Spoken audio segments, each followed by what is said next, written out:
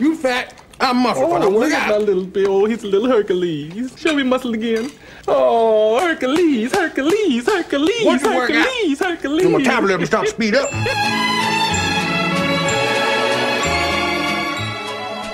Hey everybody, welcome to this week's episode of Tardy of the Party. We are short one Daniel Rudis this week because he had a baby. I'm assuming I can talk about that because he wanted to keep it on the down low until the baby came out and they wanted to make sure he didn't have no flipper feed or anything like that. So, everyone can congratulate Daniel and his wife Kelsey on the birth of their kid John.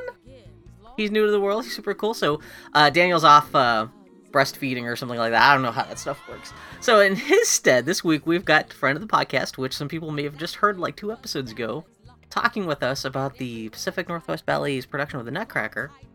This week we have Dylan McConis sitting in for Daniel Rudis. My dog is here also, Yeah. so you might hear my rescue dog Teddy put in a cameo in the background. Especially if he gets hungry. Well, he's nibbling on a what? Like it's a little like wax hedgehog right now? It's for cleaning his teeth. Well, what's it made out of? I don't. Bill. But it's funny that he tore the head off and then he's like, I'm done. But then, yeah. No, it's a dental chew. It's like if your toothbrush was shaped like a hedgehog and you ate it every night. Actually, that sounds kind of nice. Yeah.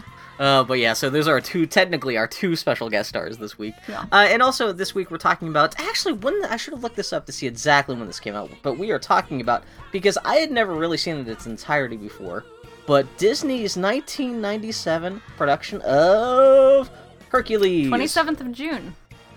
What? Yeah. I was looking up on Wikipedia and they said it came out in December. You are blowing your mic right now. Well, now we get used to that. Welcome to the Tardy of the Party. Holy shit. Okay, well, so it's 20th and a half anniversary right now. Mm-hmm. That's the only reason why I chose it, because I knew it wasn't like within like we weren't like recording on the day, but I thought at least the general month. It looks like they closed out the box office on the 21st of December of 97. That's exactly probably what the reporting was, because I was like, December 1997. We're just past the anniversary of the closing of Hercules theatrical So this is like release. a mourning thing of like, Hercules, you're too good for this world, literally and figuratively, because that's like kind of what the themes of the movie are. Oh, it's topical. But it's a topical goof.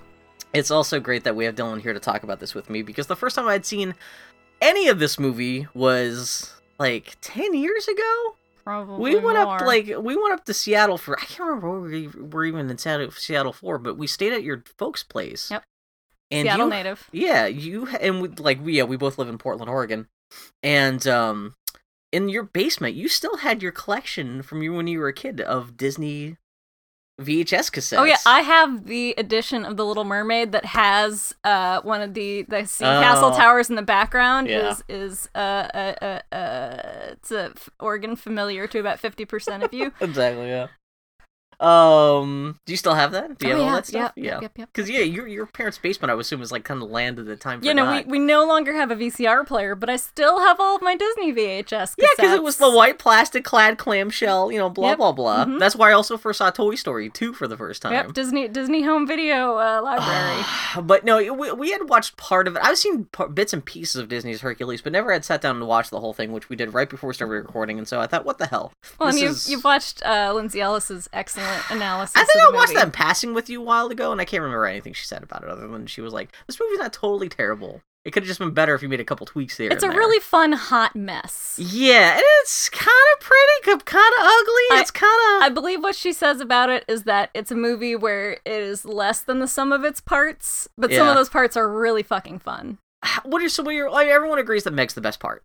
No, I don't agree with that. Well, no, the Zeus. No, not Zeus. Who's the bad guy? Hades. As voiced by James Woods. This is one of the few good things James Woods has brought to the planet Earth. Which is his vocals on Hercules. Yeah, have you said that he's totally become like right-wing maniac though? Yeah, no, he's a complete monster. Which is, yeah. He's perhaps the only person to have voiced a Disney villain and to be a Disney villain. This is in real life. We should have figured it out here, because turns out they weren't in the recording studio when we recorded his lines. he was just talking to himself in his bathroom.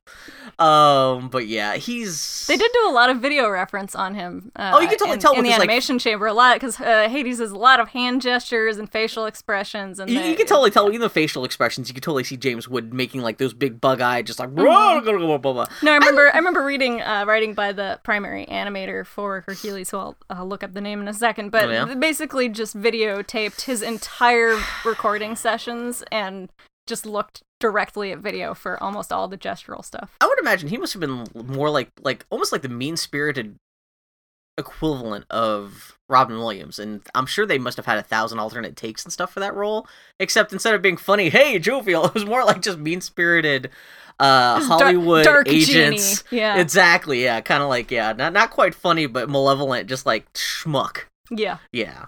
But yeah, he's definitely, he and Meg are definitely two highlights of the film. Yep. Too bad everything else about the film is really milquetoast. They're smarter than everybody else in the They're movie. like from a different movie. Yeah. Because the rest of the movie's so earnest and fluffy and everything like that, and they just come from this entirely different gritty noir thing that, like, none of Hercules' satyr trainer, Philoctetes, voiced by Danny DeVito. That's actually a good point. Is also very much like, they have this whole thing of... Although because he's supposed to be one of the good guys, he's kind of neutered, so he's kind of fluffy version of that. Like, yeah, I but could see... he hits on women, he's cynical. So there's a dichotomy here of a whole bunch of, like, cynical urbanites, and then Hercules is a country bumpkin. An oh gosh farm boy. Yeah, but not in a way that they intended. Like, there is that element that is, like, the text of the film, but I think also, like, that the gulf between those two is deeper than even the filmmakers intended, where it really does feel like Meg and Hades, and to a lesser extent Phil, are from kind of a different film, or at least a different version of this movie. Mm-hmm. And one that the part of it is also Hercules so fucking boring. Yeah, like they tried to do something interesting, but there's only so much you can do with literally like a golden god. I'm a hero. His only want in life is that, oh no, everyone's mad at me because I'm too strong. Oh no, and it's just like, it's hard to be sympathetic with a character who's, like, too perfect. Not that he's perfect when he's a teenager at the beginning of the film, but you know what I mean. It's a bit like... Yeah, they try... There's nothing for... They try to lean into the whole celebrity complex thing, where he gets, like, a big head. But they... It's so important to the movie to have Hercules still fundamentally be, like, a sweet guy, a sweet, earnest guy, that they never really go into the character having a flaw, other than him really wanting to be a hero so that he can be reinstated to Olympus. So wait, before we just bitch about the movie for 90 minutes, let's position this in the 90s Disney canon. The Pantheon. So the year before Disney's big release was The Hunchback of Notre Dame. Oh, so that was a year before this. 96 was The Hunchback of Notre Dame. Do we know what came right after this? Would that have been Tarzan? Oh gosh. I want to make a point before we get off to this point. I think there was a version of this film which actually, as bland as Hercules can be, I'm glad they didn't do the thing where you're talking about the celebrity complex. I'm sure there was a version of this film that they did where he gets drunk on his own newfound celebrity and becomes an asshole, and then has to be talked down, because that's been done 1,000 times before in movies before. Glad they didn't go that route. But because they didn't have any real room to move on that front, there's only so many stories you can tell about the country bumpkin who becomes a star. And it's either like he lives up to his self-image, or he becomes a schmuck. At least he doesn't become a schmuck, but then the rest of it's just like, I'm not heroic enough. But yeah, so what was the film that came out after this? After this was Mulan. Yeah, that makes sense, yeah. Mm-hmm. So this came between two very earnest, relatively straight, two much darker Disney movies. Yeah, not that I've really seen all of Mulan either. All I know is Mulan. Yeah, Mulan has some comic relief, but it's still fundamentally like a big epic war story with a disguised heroine and a grim villain who really has virtually no is that charisma? The guy with, like, little black eyes, like the Genghis Khan wannabe? Yeah, but he's very much just a generic threat, as opposed to seems like a force of nature personified by a dude, but like Hades in this is a hugely characterized character. And so much of the movie is just him bantering basically with himself. Really, yeah. They give him two little monsters to talk to, and even then, he barely spends any time talking to them. One of them was voiced by Bobcat Goldthwait, you know? Which I should love this movie just for that. And the other guy is Matt Frewer, who played Max Headroom, and was also the guy on Star Trek The Next Generation who tried to steal Oh, he had the time machine, and he was pretending that he was from the future, and he was getting historical records about the Enterprise D because they were about to do something amazing, and he was coming back from time. Turns out he had hijacked someone's time machine from the past to jump forward to the future, was stealing everyone's stuff, and was going to take it back in the past and like reinvent that and become a millionaire for himself. But take a breath. Take a breath. Not a sad thing's happening! Oh my god. Dylan, Don't more than anyone else alive, bike. is used to and insulated from Bill's tendency to just ramble. So thank you very much. That's not true. Thank you for my life coach lessons. You Dylan. ramble all the time. You're my Phil. Aww, kind of. That's concerning. So, production for this one would have been rolling at the same time as the last half of Hunchback and the first half of Mulan in terms of that would have animation smacked dab in the middle of it. Probably even even as Lion King was winding down, because they most of these films have a 4-year production cycle. It would be in very early development. Well, I'm saying, but generally, any one of these films being in production, at least with 3 other films at the same time. So, one of the very important early production muses, and he actually has a fairly large credit in the final film, is the British cartoonist Gerald Scarfe. Okay. That's Scarfe with an E. Scarf with an E, but no accent. Okay. Gerald Scarfe. And he is an illustrator who, if you look up his work, you will probably recognize the style quite quickly. Okay. Because it's all the poinky stuff? His design aesthetic is really, really especially clear to see in the designs of Pain and Panic, and in a bunch of and in a bunch of the more minor characters that are big not... schnozzes. Yeah, lots of really lines that really poink back in on themselves, lots of just extremely cartooned and kind of unsettlingly creepy work. Almost like who's the guy who did all the illustrations for all the Hunter S. Thompson books and stuff? Ralph Steadman. Yeah, kind of like that kind of thing. Very Steadman-esque. And so if you look up Gerald Scarfe Hercules, you'll find some great examples of early concept art from him, and a lot of it they really kept integrated into the movie as a whole. Yeah. But when it came to the more heroic main characters like Hercules and Meg, his touch is less visible. Like they really had to kind of soften his aesthetic and tunify it a bit also, more. Not even just from an appeal perspective, but I'm just sure from just a basic animation ability. Yeah.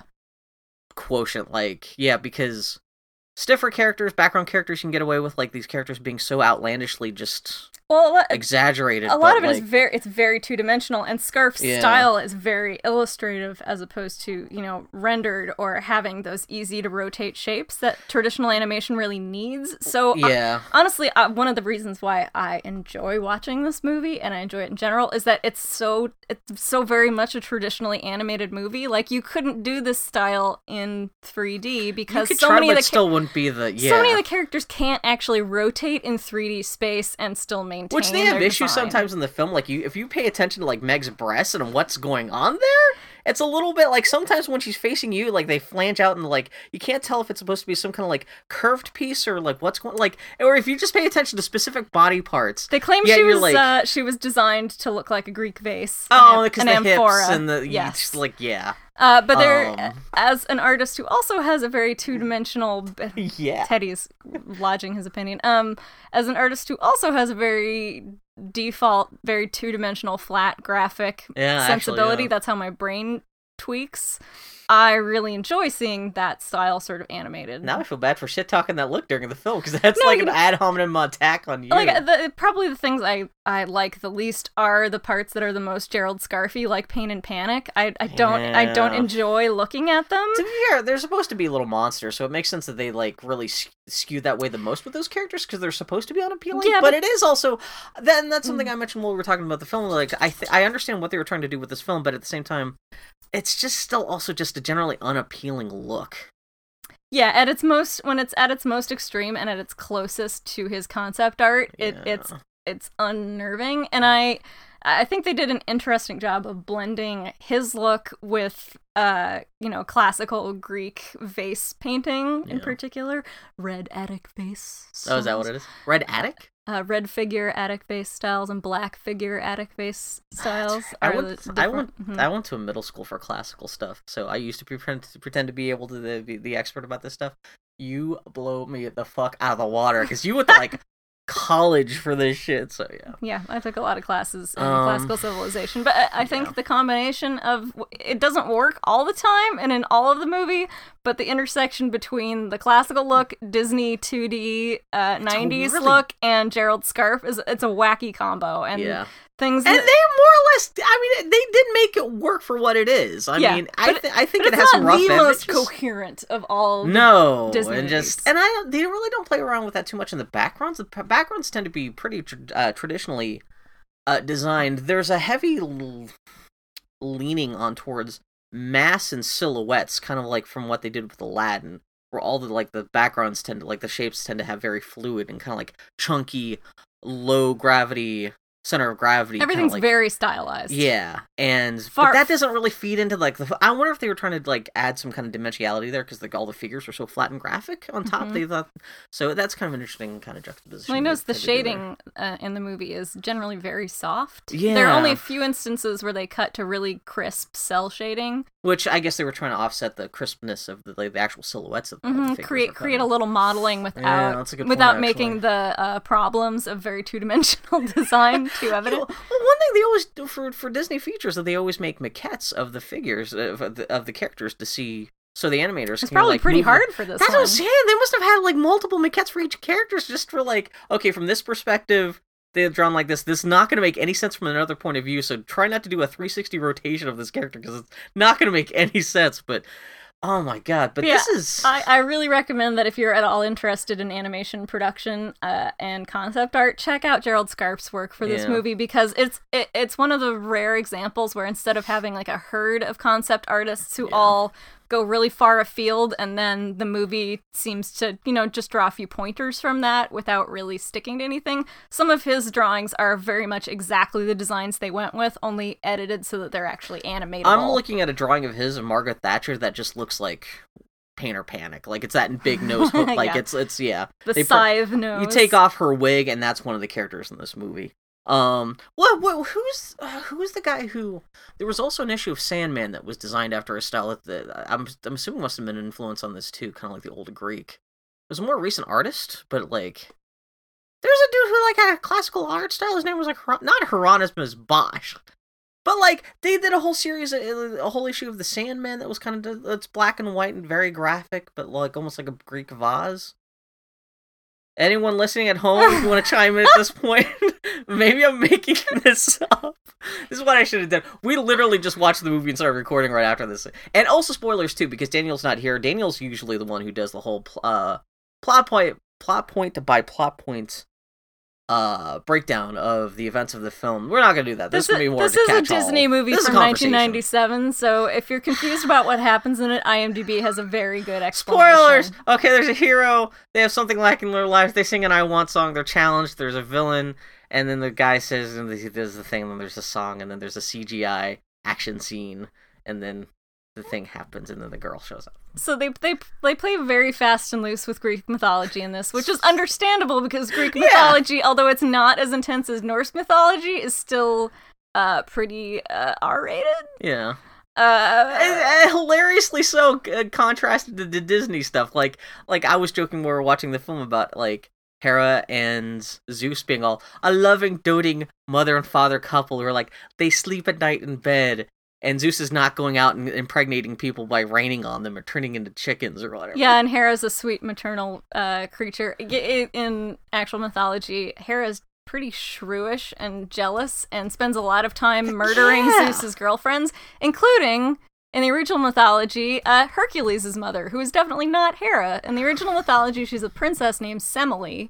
Yeah, because Hercules is a demigod, right? Correct. Yeah. So, in the original story, Zeus manages to get his girlfriend Semele, who is immortal, knocked up, and Hera comes to Semele and tells her, hey, so your boyfriend says he's Zeus, but do you really, like, know he's Zeus? Maybe he's just some dude who's tricking you. So you should ask him to reveal himself to you in all of his godly glory.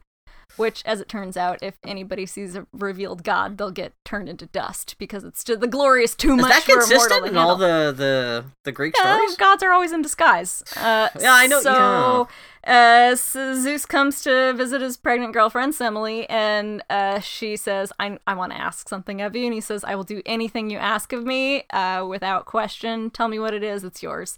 She says, I want to see you in your fully revealed glory. And he's very sad because he knows this will destroy her. She's brought destruction on herself. But she has made her request. So he reveals himself. She is turned into ash. She's burned to a crisp. But he manages to grab the fetal Heracles, out of her womb before the baby's incinerated, and then slices open his calf, sews the infant Hercules into his leg, and then gives birth from his leg when Hercules is done gestating. I'm sure this made more sense before the invention of cable TV or like books. You know, where it's like at any given time was Zeus just a walking collection of babies like growing in different parts of his body and his calf and his head? It's just Athena came out of his skull, and technically she was in her mother's womb. It's just that her mother lived inside of Zeus's skull, and Hercules gestated in Zeus's calf. There's something in the water, some kind of lead poisoning in the water. Isn't that the joke about Roman history? Like people suspected like the decline of the Roman civilization was lead pipes. But, that's an aspect of it. So they obviously have a lot of fun not following the rules. For example, Paul Schaefer was not actually Hermes, the god of travelers, thieves, and messengers. Again, although he does a great turn as himself as Hermes. He's fine for what he needs to be in the movie, but it's totally like, hey, it's the 90s. We just need another random celebrity in this movie that no kid is going to know or care who this is. Grown-ups will love it. And the whole, the other twist they do is not only do they kind of mess around with Greek mythology, but they also have like it's sort of a Vegas floor show. Which, again, that's one of the best parts of the movie, even though aesthetic. It's completely not... Like, it's not really integrated in the film that well. Yeah, because they're also playing with the story of Rocky. So it's a Vegas floor show meets Rocky meets Greek mythology meets a typical 90s Disney movie. So Stitch is holding this shit together huge. It's a heady mix, and there are a lot of jokes flying in all sorts of directions. Lots of weird puns and jokes about Disney merchandise, but then like this and that. I think probably the height of all those things colliding into each other is a moment where Hercules has achieved earthly fame and is posing for his portrait, which is being painted on a vase. Get it? Waka waka. But he is posing with the skin of a lion. In actual mythology, it is a magical lion who he has to slay as one of his labors. Yeah. That he has to take on in exchange for, I think, murdering his wife. Yeah, I was gonna say, because I know Hera inflicts him with madness. Something, yeah. Yeah, Hera actually had a lot of life in mythology, stories. Hera spends a lot of time trying to drive Hercules insane because he's the child of her rival. But, so he is posing with this lion skin on his head for his portrait to be taken. So we're doing a goof on modern celebrity culture and Rocky and stardom. But then the lion skin is actually very obviously Scar from The Lion King. Like, they wave it in front of the imaginary camera about 12 times. It's not like something you have to look for. Like, did you notice? It's like, because then Phil grabs it and Phil's like wagging in front of the camera like, oh, hey, did you notice? Yeah, this is not a gag on the level of, oh, did you notice that in that one shot you can kind of see a stylized version of the carpet from Aladdin? This is like rubbing it on the screen. In Aladdin, there's, I think the Sultan, Jasmine's dad, is like playing with a bunch of toys and he's got a bunch of like a pyramid of little figures, and if you notice, like one of the figures is Beast from Beauty and the Beast, and that's it. It's not like they suddenly cut to another shot of like close-up shot of him like placing Beast on the thing and then like waving Beast in front of your eyes or anything like that. It's just cute, but like that's the thing too, because this movie came out.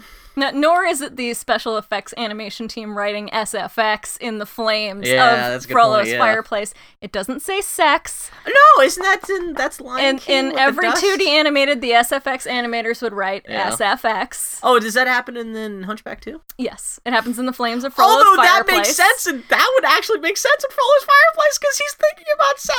Like he would be writing the word sex himself in character. That would like actually be part of that scene. Right, but no, everybody's like, oh, they drew sex and all. No, it's SFX special effects. Exactly, yeah. But it's nowhere on that level of subtlety. It's like playing to the back seats. Yeah. Hey guys. And that's one of the things, because this movie came out a couple years after Aladdin, and Aladdin kind of broke Disney, where like they were stuck forever chasing after the genie in terms of we have to have wacky contemporary humor. We can't just play it straight like Beauty and the Beast.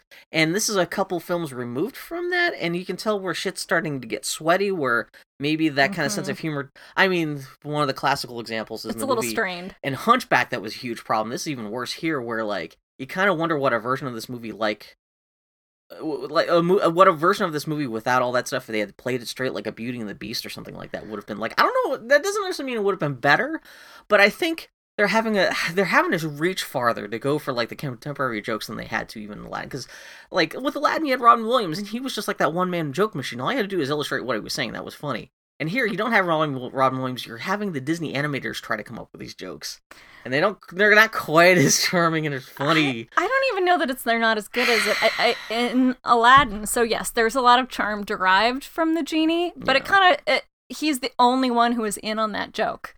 Like all the stuff he's saying bounces off of the people around him, and they just completely ignore it as Genie's just being weird. And it kind of makes sense because that's almost part of the charm of the character. He's a being who exists like outside of normal space and time, and right? he's kind of nudging the audience, like get it, but like yeah. Well, yeah, but the point is, like, it doesn't actually influence the other characters, except in as much as this character is very antic.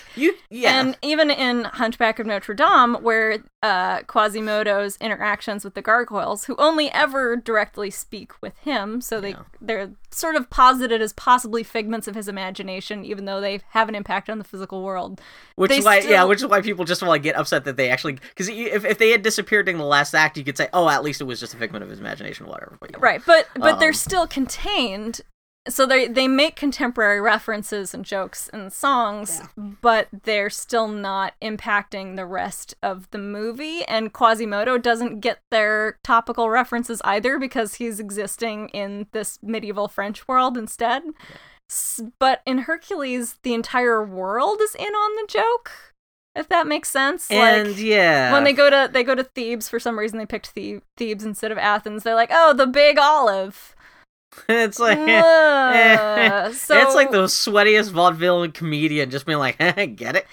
Well, and there's such a sheer volume of jokes that like you can't pick which one to laugh at, and it does kind of reward rewatching because there are just a gajillion little gags. Which I'm not saying it's all terrible or anything like that, too, but it's enough that it's oppressive enough. No, I hate to say oppressive because it makes it sound worse than it is. It undercuts the emotional stakes of the movie, and the emotional stakes of the movie are already flimsy enough without being distracted by the constant. Like, oh, it's like, yeah. Really, the entire conflict of the movie is based on one character is hiding something from another. That's not good. And that's really. Always a very and there's a misunderstanding because one person accidentally hears half a conversation about the other talking to the villain about how they're portraying, and then that's like the whole drama for the rest of the film. And that's a little bit. Plot-wise, it doesn't really hang together, and they rely on, in this one time, the planets will come into alignment, and Hades will be able to do a bad thing that otherwise he won't be able to do. You're like, really? We're relying on the planets coming into alignment? Come on. Because it's Hades. He can do whatever the fuck he wants. Yeah, it's so weird. I mean, leans on it. Like, oh. They needed a ticking clock to create plot tension, and that's never a great sign. Because otherwise, in a universe filled with gods and monsters and stuff like that, like anyone can do whatever they want whenever they want. So you have to give some kind of shape to the plot by having a ticking clock. I understand why they were put in that position. There's no object that's a MacGuffin, but like the whole plot is basically a MacGuffin. But again, even that wouldn't be so sweaty if, again, Hercules had been more interesting as a character. Even if he had the same character with the same... Even if it was the same script, practically, but if it was just more of an interesting, more dynamic character, if it had more personality... Because was it like... I think it's one of the kids from Space Camp who voices that dude. And it's not just the fault of the voice actor for Hercules, but he's just so like, gee golly... I'm just 90%. I'm just stronger than everyone else, and I'm just kind of like, there's no underdogness to him, and he's just so kind of affable, but not affable. It's more of a it's real tough to be the quarterback. Yeah, it would be more interesting if he was even a heightened, more like buttfuck stupid, like best in show character kind of stupid. That not stupid, but kind of like getting in his own way, kind of like bumpkin. Well, we were talking about. So when he's a teenager, they set him up as being very unpopular in his little middle of nowhere hometown because he's strong but uncoordinated. So he just demolishes everything in his path because he's so unaware of his own power and where his body is in space, which is a good gag about teenage boys. And I really love that they draw him as having enormous feet and hands, like, you know, like a puppy. Especially, his below the knee, he's ridiculous. And, you know, his feet are pointed towards each other. So it's like a nice send-up of adolescent, like, not having yet grown into your strengths. But it's still like then they lose that immediately by sending him off to do his Rocky training montage, and then he's a perfectly coordinated, you know, super strong hero. And so he goes from being Spider-Man to being Superman, but Superman without any Clark Kent. And I think if there'd been a little more of that, like, dual identity thing, it would have worked better. And that's one of the things we're also talking to with Clark Kent, doing the Clark Kent thing, where also personality-wise, he's so much from a different film than Meg and Phil and literally everyone else, virtually everybody else. Like, because this is like a Superman movie where Lois Lane is actually the most entertaining character because Superman's so lame. That's often the case. Yeah. But they're going for the sweet farm boy thing, and how what makes him special is that he doesn't have, you know, a shtick or a patter or a second agenda. He's just a sweet... He's a sweet galoot. What you see is what you get. There's no depth, there's no... Yeah, and not that you need secret hidden machinations or anything. No, but they pitch Meg, the female lead, falling in love with him because... Which is kind of improbable. Because there's nothing else to him. He just is a sweet, earnest dude. Yeah, because he is such a puppy dog. They set her up as having been betrayed in love. She sold her soul to rescue her old boyfriend, and then he dumped her for another woman. So now her soul belongs to Hades, and he's using her to attract... Who do you dump Meg for someone else? That guy must have been out of his fucking mind, because... How do you dunk Rose Quartz? I have Rose Quartz. She's right there. Just take her and go... Bill, who's the voice actress who voices Megara? I totally forget her name, but I have got a crush on her. Yeah, she also voiced... Oh, God, she was the tavern owner in Porco Rosso. She's Susan Egan. Susan Egan, I love you, Susan Egan. I'm going to send you MP3 of this podcast. I believe she also was Lynn in the... That's what it was, the dub of Spirited Away. Yeah, she's the older, cleaning kind of lady kind of stuff who's a mentor to Sen in that movie. And, yeah, she's Rose Quartz in Steven Universe and stuff like that. Yeah, she's done a ton of voiceover work. Yeah. She was in Galaxy Quest, but her scenes were deleted. What? As like a person? Yeah. I don't know what she looks like. I just know her voice is super hot. I think she was an alien because she's billed as Teak. Could you imagine her like, hey, chunga make for you? I can't remember how they talk in Galaxy Quest, but that's hilarious. Anyway. Oh my god. But we were talking like Meg's song. Like she has her big like super sad song in the end. I was like, you could totally tell they were trying to make this into like a doo-wop thing. But like it's so processed into this like washed out Disney thing that's hard to... the Muses are sort of a Motown girl group, which is honestly, it's really fun. I really like that angle. And in a movie that's set in ancient Greece, it's nice to have like some racial diversity. Well, this is their way of...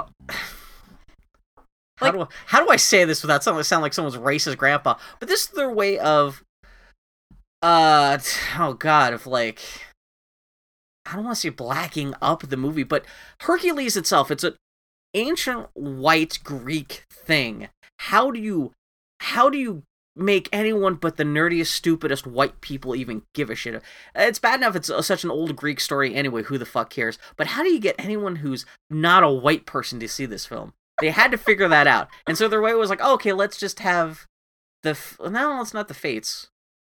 The Fates are the ones who cut the string, right? Yes. But you have the Greek chorus, literally a Greek chorus, which is fun, but still doesn't really match. Well, they're still going for a showbiz thing, so it's like, the Supremes do Vegas kind of angle that they take. Thematically kind of ties into the celebrity worship angle of the film, but not really. Like visually, they would never really do anything with that or anything like that. And it's one of my favorite parts of the movie. I think it's actually better than the rest of the film. Is actually they're a really great narrative device. There's a great prequel to be had about this, about where Meg came from, that doesn't involve Hercules or Phil. A great noir, gritty 50s girl action thing about where Meg came from and her boyfriend and Hercules, and how she made her struck her original deal with Zeus, and like it's all like a Little Shop of Horror soundtrack with them singing and stuff like that. That would have been more like yeah, you take all the good pieces and put them together, and it could have been so tasty. But this, there's all these characters are stuck in this story about this kid. Essentially, it's a rich white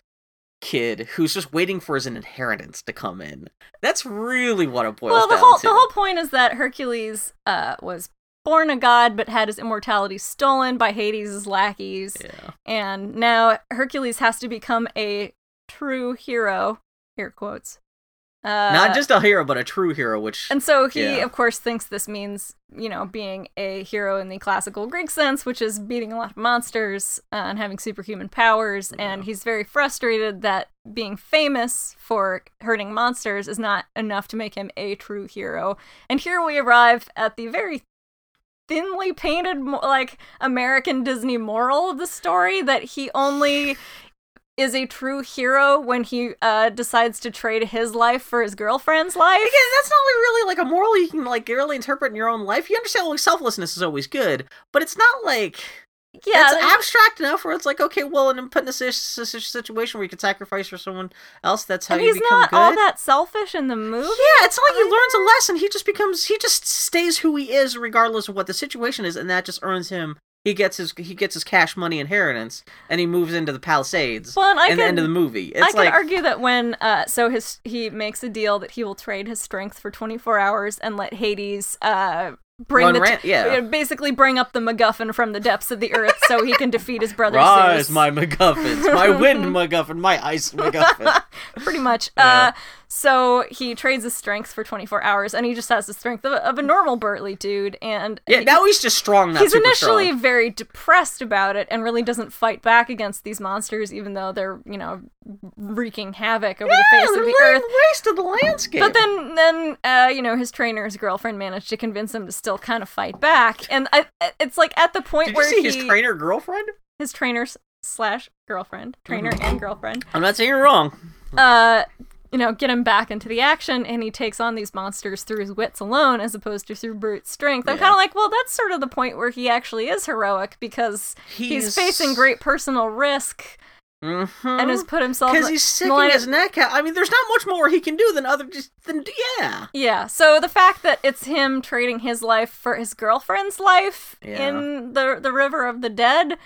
He jumps into the River of the Dead to rescue Meg and to trade his life for hers, but Hades has played a mean trick on him because he'll be dead before he can reach her. Yeah. I'm well, then he's not even really...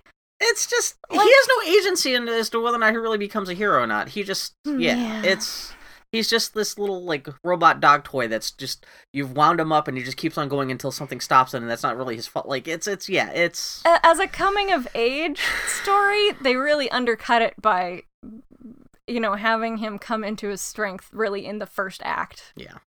And there's no real growth, because the real growth is his training montage where he stops being a little where you said it, where he stops being just a fumbly teen, and now he's in control of his powers and stuff like that. His supposed arriving at maturity is when he decides to turn down being an immortal god and living in Olympus with all of his godly relatives, so he can go live on Earth with his girlfriend. Well, that's literally 30 seconds before the credits roll. Yeah, it's okay. And then everyone sings his praises, and it's what was this movie about? I found where I belong. Instead of living in heaven with as a god with my family, I'll live on Earth as a famous celebrity with my girlfriend. And you're well, that's kind of a lateral move. Yeah, but I could still talk to my family because they live right above me, and I'm a god anyway. So what does what do I do when she dies in 5 years? And it's like owning a dog. I'm gonna have to lose her anyway. It's kind of sad. But no, I think Lucy Ellis has it right when she said that this movie is less than the sum of its parts, and its parts are really fun. Yeah. But there's just maybe a little too much going on. Yeah. And I mean, I'm a huge partisan of Hunchback of Notre Dame, which is a deeply flawed movie. That's flawed in the way they had a head injury. You could see what's wrong. There's no where we're trying to put our thumb on what's wrong here. Well, but this is you could see it. That person got fucked up in that car wreck. Well, but even just how some things haven't aged well, representation of Romani people is kind of a toss up there as to whether you find Did you know her goat was in the original story? Yes, I've read the novel by Victor Hugo. And you read it in French? Yeah. French? I read it in French. I didn't even mean to say it like that. It is the Midwestern of me. Professor Dylan's History Minute. It was originally titled A Bottle of Ink, or What's in a Bottle of Ink, because Really? Victor Hugo wrote the entire novel with just one bottle of ink. And then I think his So does it really rush together at the end? He's No, like, oh god, but- I'm running out. I think his publisher was like, Vic, please, you're killing us. The The Hunchback of Notre Dame just is a lot more intriguing. I wrote this book only on one MacBook. Ooh, one word document. I've never heard about that. I knew the French title is like different. Isn't the Bells of Notre Dame? No, it's Notre Dame de Paris, so it's just, Notre Our Dame Lady of of Paris. Paris, yeah. They have to say Paris because you think you're from... It's like saying the New York of America. No, there are a lot of Our Ladies. Oh, really? Oh, okay, yeah. Anyway, but yeah, the songs aren't that great. The performances of the great big choir? The big are I good. Wish I Want ballad is... I'm on my way. That's the one? If I can be strong. Yeah. It's... man, you can just hear it playing in a mid-90s department store with, like, the sparkle effect synth. But damn if it isn't an earworm. Like, You think so? I don't think it's bad, but I just kind of... Of all of the songs in this movie, that is the one that I will sometimes find myself humming, and I'll be so mad about You it. can sing it now, so you're not kidding about that, actually, yeah. And I I feel will... picturing myself at, like a Nintendo 64 demo kiosk at the mall with that, like, tinny in the background during Christmas playing, yeah. And although entertainingly, I took a number of courses in college with a really well-known classicist academic named Andrew Segedy Mazik. Say that name 3 times fast. And he gave some pretty rigorous exams, but there was always some bonus questions at the end. And in his Intro to Classical Civilization final exam, the bonus question was, who put the glad in Gladiator? Oh. Because he had kids, and he said, so I'm sure a lot of you have first encountered Greek mythology by reading, like, the D'Ailaire's Book of Greek Myths, which is still in print. It's a wonderful collection. Yeah, I grew up with a copy of that, yeah. Yeah, it's what spurred my interest originally as a kid. Beautifully illustrated compendium of only mildly censored myths for children. And he's like, and also a lot of people come to Greek mythology through Disney's Hercules, which frankly I love, even though it's ridiculous. So I really enjoyed getting to fill out that question. And like, Hercules! Did you write the answer with, like, in the Hercules font? Even? I did, Okay, yes. okay, that would be half the joke, too. I was like, I have waited my entire life for this. So is Megara anything from the... It's actually the name of a town. Okay, well, it makes sense they would just pull something out of something like, yeah, we need to find a feminine name that we can shorten down to something like Phil. I like how both of those characters are like, my name is really blah, blah, blah, my friends call me blah, blah, blah. Phil. No, so, oh, no, wait, actually, no, there was a princess that he married. I think that was his original wife who he murdered. Megara? Yeah. Jesus. No, Fucking sorry, Greeks, completely calm forgot down. this. But no, I think that he murdered her because Hera made him insane, so he killed his wife in a fit of rage. And so the labors of Hercules that he had to do, like killing a bunch of monsters, cleaning up various stables, was to avenge Cleaning up various stables. No, he had to do that. The Augean stables. I think that was part of his penance for that. And then he got a new squeeze after that, who was the ultimate cause of his death. Wait, how'd he die? His sort of echoing the way he was born with his mother's incineration. His wife, Deianira, I believe is her name, is convinced to give him a poisoned gown, basically. A Greek robe. Yeah. Because it's supposed to, I think, make him less vulnerable. Anyway, it's misrepresented to her, or she's worried that he's cheating on her or something. She's induced to give him this poison gown, and it's slowly killing him. So Hercules ends up he builds his own funeral pyre and has his friends light it on fire, and he actually ends up ascending to Olympus as the mortal parts of him are burned away. Wow. He becomes immortal. Cool. So Hercules ascending to Olympus to become a god is actually mythologically established. That sounds way more metal than what we got in the film, where they just ride a fluffy cloud to heaven. other than like murdering your own family and then atoning for it and then getting poisoned by a shirt. I mean, I guess they did a good job bringing across the basic points of Hercules. Just like, you know, like for Disney, like they hit a lot of the plot points, and I'm coming off of Hunchback of Notre Dame, which is definitely characterized differently from the Victor Hugo novel, where pretty much everybody is horrible and or dies. Yeah. What? So you think I'm on my way? What's the hero song? I Want song? You think that's better than like the Hercules Big Show Floor number? I think Hercules Go the Distance. Oh. I think it's kind of a There's tie. no villain but song in that movie, is there? Nope. I'm guessing James Woods was not interested. Because good luck finding anyone who could sing as a double to James Woods. And I would love to see the afternoon. Okay, James, it's gonna sound a little weird, but we're gonna try you out for singing. What can we do? Well, it's not like fucking. Oh, really? Technically, this episode, Hercules is really the most elaborate Always Sunny in Philadelphia episode, because it's not like Danny DeVito can sing, but they kind of did what they did with Oh my God, who's the guy who narrated Frosty the Snowman? The guy with the schnoz, not Burgess Meredith. The guy with the Goodnight Miss Calabash. Oh my God, I can't believe we're fucking. He can't sing, but he sings Frosty the Snowman. But it's not like a singing. He's just talking, and so that's what they do for Danny DeVito in the movie. Yeah, I mean, Danny DeVito's only a part of that song. He's not singing the whole song. The Henry Higgins character in My Fair Lady, who only ever has talk singing. The Snowman, Rankin Bass. Because I was just thinking about this, because we're recording this not too long after Christmas, and so I was watching the Rankin Bass Frosty the Snowman, and I got to thinking about Jimmy Durante. Jesus Christ, I'm losing my goddamn mind. It's not like he sings, but he has songs where you could have done the same thing with James Wood, I guess. Where he could have just been talking over his music. Nope, I'm guessing the runtime was pretty close as it is. Yeah, that's true, too. And a movie that kind of seems like it's filled with a lot of filler, though. You think it could have killed some time with them, You know, it kind of works to have him be a constant spoiler. It is funny though, because he's so. I don't know. Is he really kind of known as one of the better Disney villains, or is that just like us? I don't know. I mean, Lindsay Ellis seems to think he's a great Disney villain. I don't know what to tell you. Is it only folks with taste who thinks he's... I mean again, he's a little bit tarnished now because he's a Republican crazy man. Sure, but you know, again, he's a Disney villain who's actually a Disney villain. No, there are a lot of gifts. Hades gets a lot of gifts. That's true, exactly, yeah. I feel like that's a good gifts. contemporary measurement of villain success is how many gifts are there of you, and he has a lot of great gags. He has, like, most of the best... My hair went out. Yeah, is my hair. One of the best...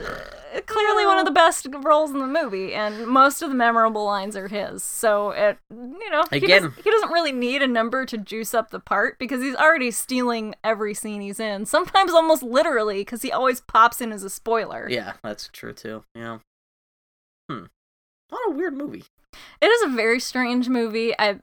I'm always happy to watch it. There's a lot of stuff going on. Yeah, you actually liked it better than I thought. Than I remember you even saying. Because I mean, you've always been warm to that movie, but I didn't realize you actually. I'm very fond of it. Yeah, I didn't realize you were actually that fond of it. I think it.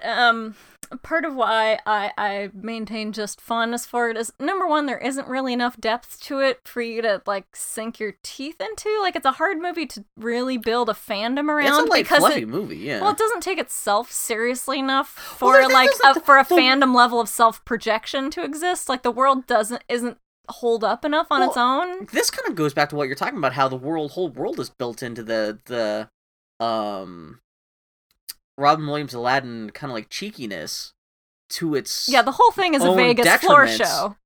Is like Aladdin again had the genie running around it, but because that sense of humor and that whole attitude was limited to the genie, they still had a world with some kind of sincerity that they could build out of, and like they had a whole Aladdin TV series and multiple like straight to video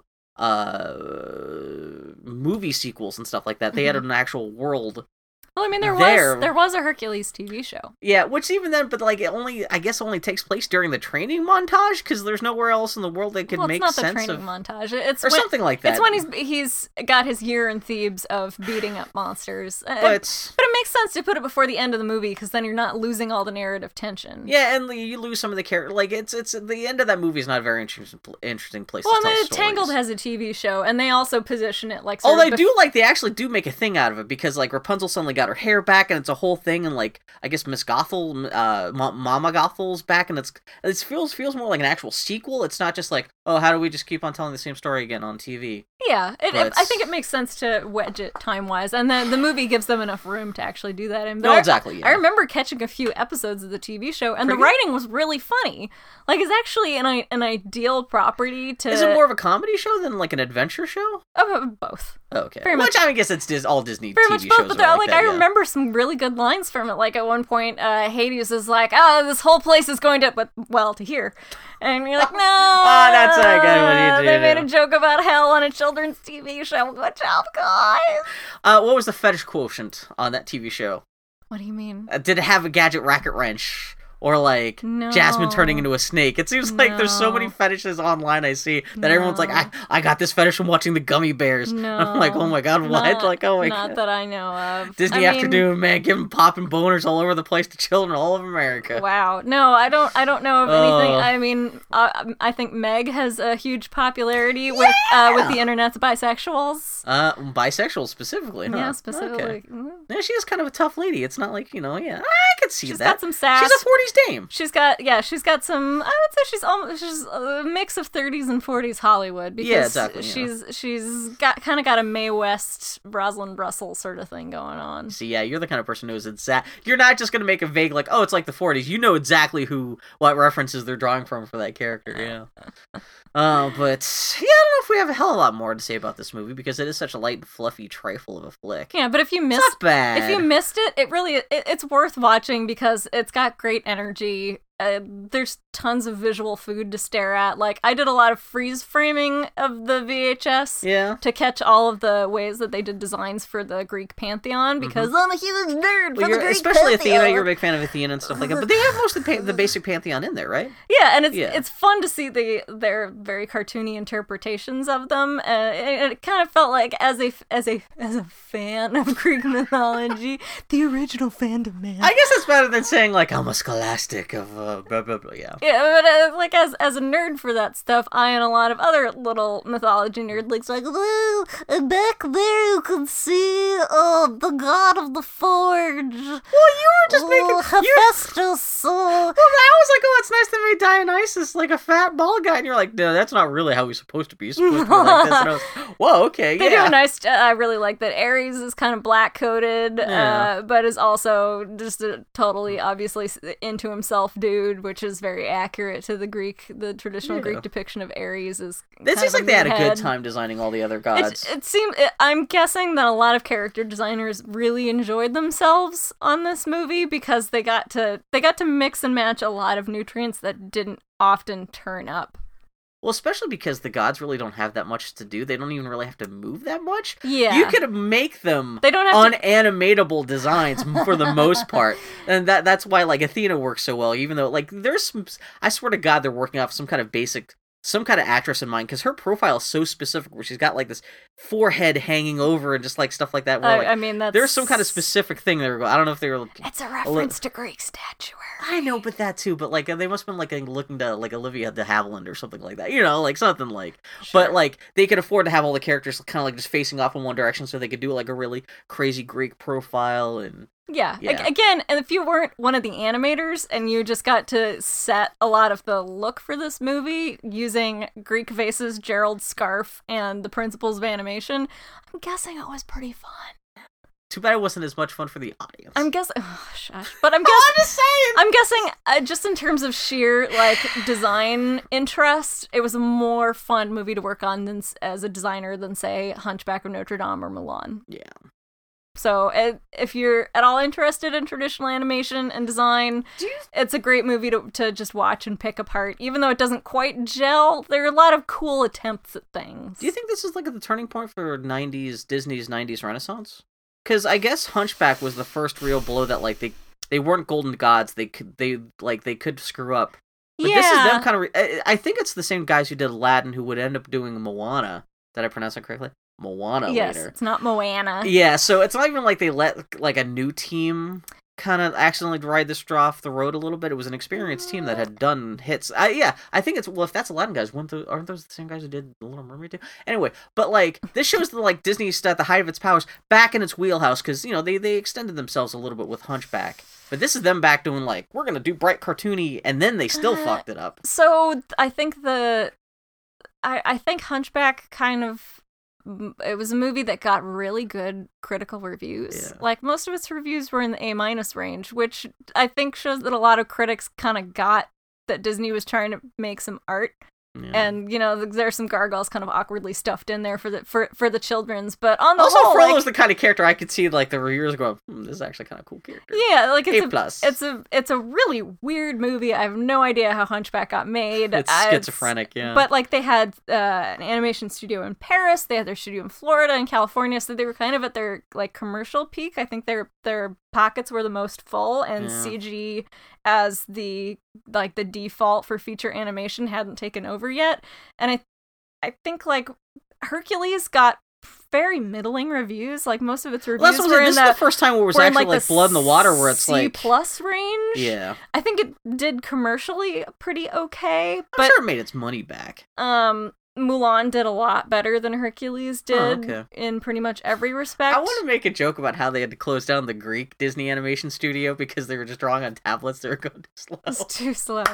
It's really hard. Anyway. It's really hard to shoot from these vases. That's the quality of joke that would have been in this film, where it's like you can totally see it. Like, okay, guys, just make the joke. We get it. Yeah. Oy Gevald. Yeah. We were talking about Loving Vincent, which is a film that came out this year about Vincent van Gogh. Oh yeah, which is literally hand oil painted every frame. You said that's actual oil paint. That's not like a digital oil. No, painting, it's then. literally Oh my God. they had painters pay their own way to come audition to oil paint rotoscope every single frame of the movie. I never even heard about this movie. We saw a video right before we started watching Hercules like where someone had this on their top 10 list. It's like an hour long and like 165. Oh, thank God it's only an hour long. 165,000 oil paintings. Christ. So That's a lot of oil painting. traditional animation was on its way out at this point, and you can. Well, this is just more and more elements are starting to be. This is CG 2 years after animated. Toy Story, and this is probably right around the time like A Bug's Life came out. So this is right when like things started getting choppy for 2D animation, but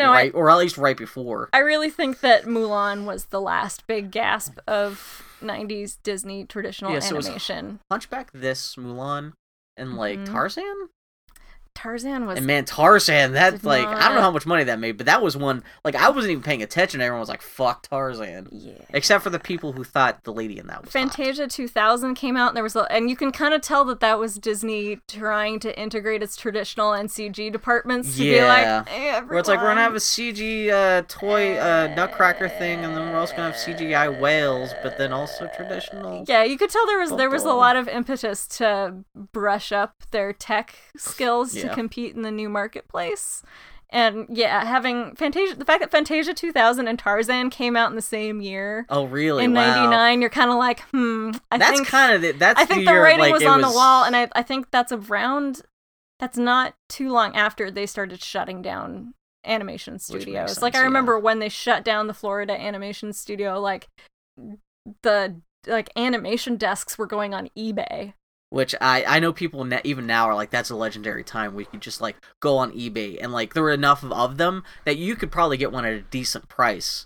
As much as if you were down with paying like $1,000 in shipping for to have that desk shipped to you from across the United States. Yeah. But yeah. Well, and I was just finishing up high school around then and was a huge animation fan, and it was becoming increasingly obvious that traditional animation, 2D animation, was not going to be around the same way it had been up till then. And I thought it was going to die. But... I knew people who were coming out of traditional animation college programs at that time, and all of them either ended up in storyboarding, which is still hand-drawn, but is not final animation, or they ended up doing work for TV, again, often in storyboarding, because to cut costs, they ship animation out overseas, or they ended up in 3D. Yeah. And they're, functionally doing puppetry, or they're doing something that's not directly applied art, final line art for screen. Well, that's the thing. As there was a big boom of the CGI stuff, but that meant they still needed they still needed animators, so they had to take traditionally trained animators, even if they're brand new, like essentially off the Cal Arts factory line, and say, hey, we're gonna get you like in some kind of part of the process. But being able to draw is no longer projects. an essential part of being an animator. I think it really yeah, I know, which is kind of crazy to think about. It really helps because it enables you to know when something looks right or wrong. Or or just to even come up knock with down an poses. idea and like sketch, in a storyboard sketch or something like that. To But say, again, hey, his face should look more like this, not like that. It is still much easier now though to have board artists who are really well trained, like classically trained artists, and then have people who are functionally puppeteers be working in the actual animation. It's killing me because I can see people now, even now, who are like people I've seen where they've been trained in classical Disney traditional animation, trying to get into the CGI stuff, and you can see them trying to teach themselves how to draw like Anna and Elsa, where it's like that stock CGI lady design, where it's all the facial features giant are eyeballs, squashed down, tiny poink nose. Yeah, and it's like, oh man, this is. I mean, I know you have to like. That's how you have to learn how to like storyboard women for these features. But there's so much more design conformity. Oh my, and you can see the conformity happening with someone in their like sketch output on Twitter or something like that. It's oh man, there like I see why this is happening, but it's still a little heartbreaker. Yeah, Pixar face, and it's like, yeah, and that's one of the reasons why I still really love watching a movie like Hercules, because even though it's a freaking hot mess, I can look at it and go, look, people are drawn all different. Yeah. It's not the house style. Like, they could actually really have a different take on the style from movie to movie, as opposed to just, oh, what kind of lighting are we going to render Although this even with? in 2D animation, that like there was always house styles. Like, I guess the first feature film from the Japanese animation studio that's essentially comprised of a lot of the Studio Ghibli animators who left after the Wind Rises shut down, and Studio Ghibli kind of went into that phase where they're no longer in active production, but they're not closing the studio, but they're not making anything. So essentially everyone went across the street and decided, okay, we're going to form our new studio. And I guess that first movie is coming out here in the States next month. And my buddy / housemate Jojo, he saw a trailer for that, and he was like, that looks gorgeous, but it looks like Miyazaki designed and drew the whole thing. Because that's how those animators learned. I mean, and that's a hand-drawn film. Like, in a way, though, I also understand that because you have to get a feature out as quickly as possible in order to start bringing in revenue, so you're not just burning cash. And rather than reinvent the wheel, just saying, okay, we all know how to do this thing, so we're going to do, we're just going to do what we've been trained to. As if we're making a B feature that Mr. Miyazaki doesn't have a lot of hands on. Yeah. But let's just run with that, and then we can branch out later. But, like... But it was just funny to see JoJo come out of that trailer and go, what the fuck? Like, you've had a chance to really do your own thing, and you're just making that look something like it looks exactly, not even a Studio Ghibli film, but specifically Miyazaki film. It feels like it's harder now to do something that genuinely looks different, the way that Hercules... Well, also from a marketing perspective, the way that Hercules looks totally different. Hercules looks fucking crazy. Again, like I said, I think it is kind of an ugly art style objectively, especially if you're not someone who cares about, like, art history or, like, you're just looking at it, it's like, why does everyone just look weird in this movie? Why has everyone got like weird armpits and shit? Whereas like, if you're me, you're going, I get all the references. Exactly, yeah. I love it. Oh my god. God. But I mean, it looks totally different from Hunchback or from Mulan. It doesn't look the same. And I miss that fact because with computer animation, so much of it is based on the engine and on what's renderable in the engine. Smush into different forms. Yeah, and what works to rotate, what computers have trouble rendering, and when the engine you're working off of is, okay, we have 200 artists, and together we have to do something similar enough to each other that we can all animate each other's work. Yeah. That gives you a lot more room to play, and you can remove bits of characters for a single shot, or fluff a rotation in order to have you can keep that things. Style present. There are compromises, but they're not like compromises of conformity on the same level as a lot of CG is. So for me, a lot of the most interesting looking animation right now is traditionally animated stuff like Book of Kells that has some CG elements, but they're really... Well, I'm sure those productions are actually, like, they're hand-drawn, but they're probably drawn on a Cintiq. Oh yeah, so technically it's all computer generated. Yeah, but my point is that they're not made of math. Exactly, there's not a 3D model anywhere. Or if there's CG, it's in service of a hand-drawn look as opposed to like the technical versatility, or it's stuff that's actually like claymation, like the work coming out of Laika. So it's Coraline or Kubo, and they still haven't announced what they're doing. And the fucking Kubo came out over a year and a half ago, kind of freaking me out a little bit. Just the it feels like a lot of the visual interest has shifted to smaller studio productions where they can because they're only doing one feature every 3 years, they can invest a little more time into creating a unique look for it. Yeah. Cool, because it's not part of a pipeline where you're just trying to knock this stuff out. Yeah. Yeah, and I mean, obviously Pixar does a whole bunch of visually really diverse stuff, but it's still there's still some disappointments for me in what is possible with the tools they're given. You do have a parka that says "fuck the last dinosaur," "fuck the good dinosaur" on the back. I can't even I fucked up that joke. No. Yeah. Did you see there's a Leica exhibit out at the Portland airport right now? Uh-huh. Did you see Kubo and the Two Strings? No. They have like this giant skeleton puppet that's supposed to be the biggest articulated puppet ever made for a stop motion animation. I mean, they also have feature. they have a full museum exhibit at the Portland Art Museum. Oh, maybe that's one. So if you're in the there might be some promo stuff. So it's right the only at the good thing that's airport. ever been in a Portland museum, is what you're saying. Because our that's- museums are notoriously terrible because there's rich been- people have died in. We have okay museums. There've been some But really for good like stuff. a cultural mecca, I'm just saying. Bill, do you Portland remember how Art Museum is the Hercules of art museums, where it's like, okay, could have been better. Do you remember how I took you to that entire exhibit on Japanese thing, floating world That was art? great. That was just because that was a traveling exhibit. It was like a permanent thing. Like the other permanent stuff. Most museums have traveling exhibits, Phil. I hate your face. Anyway, well, Hercules. Yeah, go ahead and watch Hercules if you haven't, Or- or if it's been a while, or watch Lindsay Ellis's amazing dissection Yeah. of it. She's really, really thoughtful about it. She's, as far as I'm concerned, she's the only person who's writing like Disney traditional animation criticism that's worth. And spending your time I mean, on. I'm sure there's other people who are like making videos and stuff like that. Hers But are the best, though. she's this tired old lonely drunk lady just in a corner. It's just like She has no, none that's of how she those things. posits herself. Like she's like, well, she's like 10 years younger than me. She's younger than you are, I think. And she posits herself Yeah, as like, we're the I'm same this age. old lady. No, No, she's got a wonderfully grumpy but also very heartfelt invested and- and loving attitude. So she's not going to be like, look at this dumb stuff for babies, nor is she somebody she's who's never like, too cool this school. is the height of genius of all time because that one Glenn Keane sneezed on this frame, so it's, sheer Yeah. gold. And I guess they forgot to write the movie, but who cares because the tigers are so pretty. Yeah. No, she doesn't do either of those things, so it's really... And she's perfectly aware of how horrible Disney is, and just as a little cultural monopoly, as just an animation business. Just I like, feel that Yeah. she's the Lorax. She speaks for the trees. oh wow, and that's I even am- better and worse than what I said. And I am one of the trees in this case. Yeah. She speaks for me.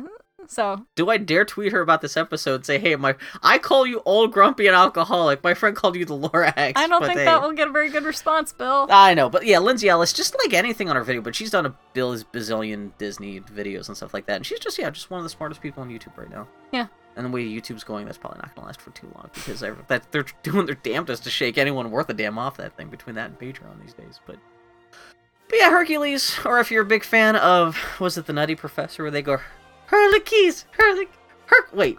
There's You a are thing just where they- stepping on all of your own jokes. There's a thing where they did it to her. Hercules. I don't know. Anyway, that's a joke. Congratulations, Daniel. This is what Daniel has to put up with every week. Although at least you kind of roll with the punches, where Daniel just kind of sighs and goes. So yeah, it makes I'm there's, glad he has something new to sigh over. there's a little more of a sad Laurel and Hardy and thing that going it's on a with healthy that. baby. A Congratulations, healthy baby. Daniel. Yeah. Who put the Glad and Gladiator? Daniel's Hercules. baby. Wow. Oh yeah, oh my god. I wish you'd give him a little Hercules little thing on his neck, so if he gets lost, everyone will know to call him by the correct name, so there's no confusion mid-film about what his name's supposed to be. Uh-huh. Yeah, I'm just saying. Anyway. Happy New Year, everyone. Okay, so yeah, this has been this week's episode of Target of the Party. Yeah, all props to Dylan McConis from DylanMcConis.com. You have anything else to plug or anything like that? Just your website, Twitter. Yep, D. I'm McConis on and Twitter as D. McConis, the only one. Yeah, you got nothing else. You got a book coming out is it next year? I've got a few books coming out next year. You got a few books. What else did you do? You're gonna have to wait and Your see. big book is announced. People know about it, right? Yes. Oh, okay. Queen of the Sea. Queen of the Sea is the big one, but it's gonna take a little while to come out, and then I'll have a 10-issue comic series that will be announced this spring. Really? That has not been I know what it is. That's not been announced yet? Like, is it... Oh, okay. No, the Oni keeps its cards close to the vest. So okay, but you can tell people it's from Oni. Yeah, it'll be announced early spring, and then it should be out in the summer. I can't believe they gave you the keys to Scott Pilgrim. That is so weird. But yeah, so Dylan McConis, I'm sure this is not the last time she'll be on this podcast. But yeah, we'll be back next week. Hopefully there will be another episode next week, because I'm doing the insane thing of trying to watch all 43 episodes of the first season of Mobile Suit Gundam 1979 in time for next week's show, because Daniel's still going to be out of commission next week because he got baby. I'm hoping to have my buddy, who I mentioned earlier, Joshin Yamada, who is a die-hard Mobile Suit Gundam fan. He may be on the show. We'll talk about that. So, yeah, we'll see. We'll see if I can... At least I know what I'm doing for the next week. But yeah, thank you guys for tuning in. And Dylan, you got nothing else to say? That's it? You're just checking your email? Oh, okay. I just want to make sure. I just want to... I'm good.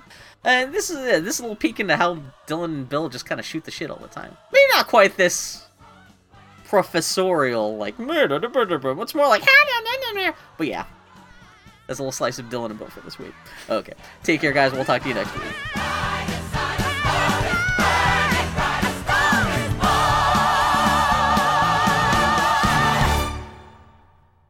Mics aren't gonna pick this up, but Dylan's dog is dead the fuck asleep and snoring is so cute. Love you guys.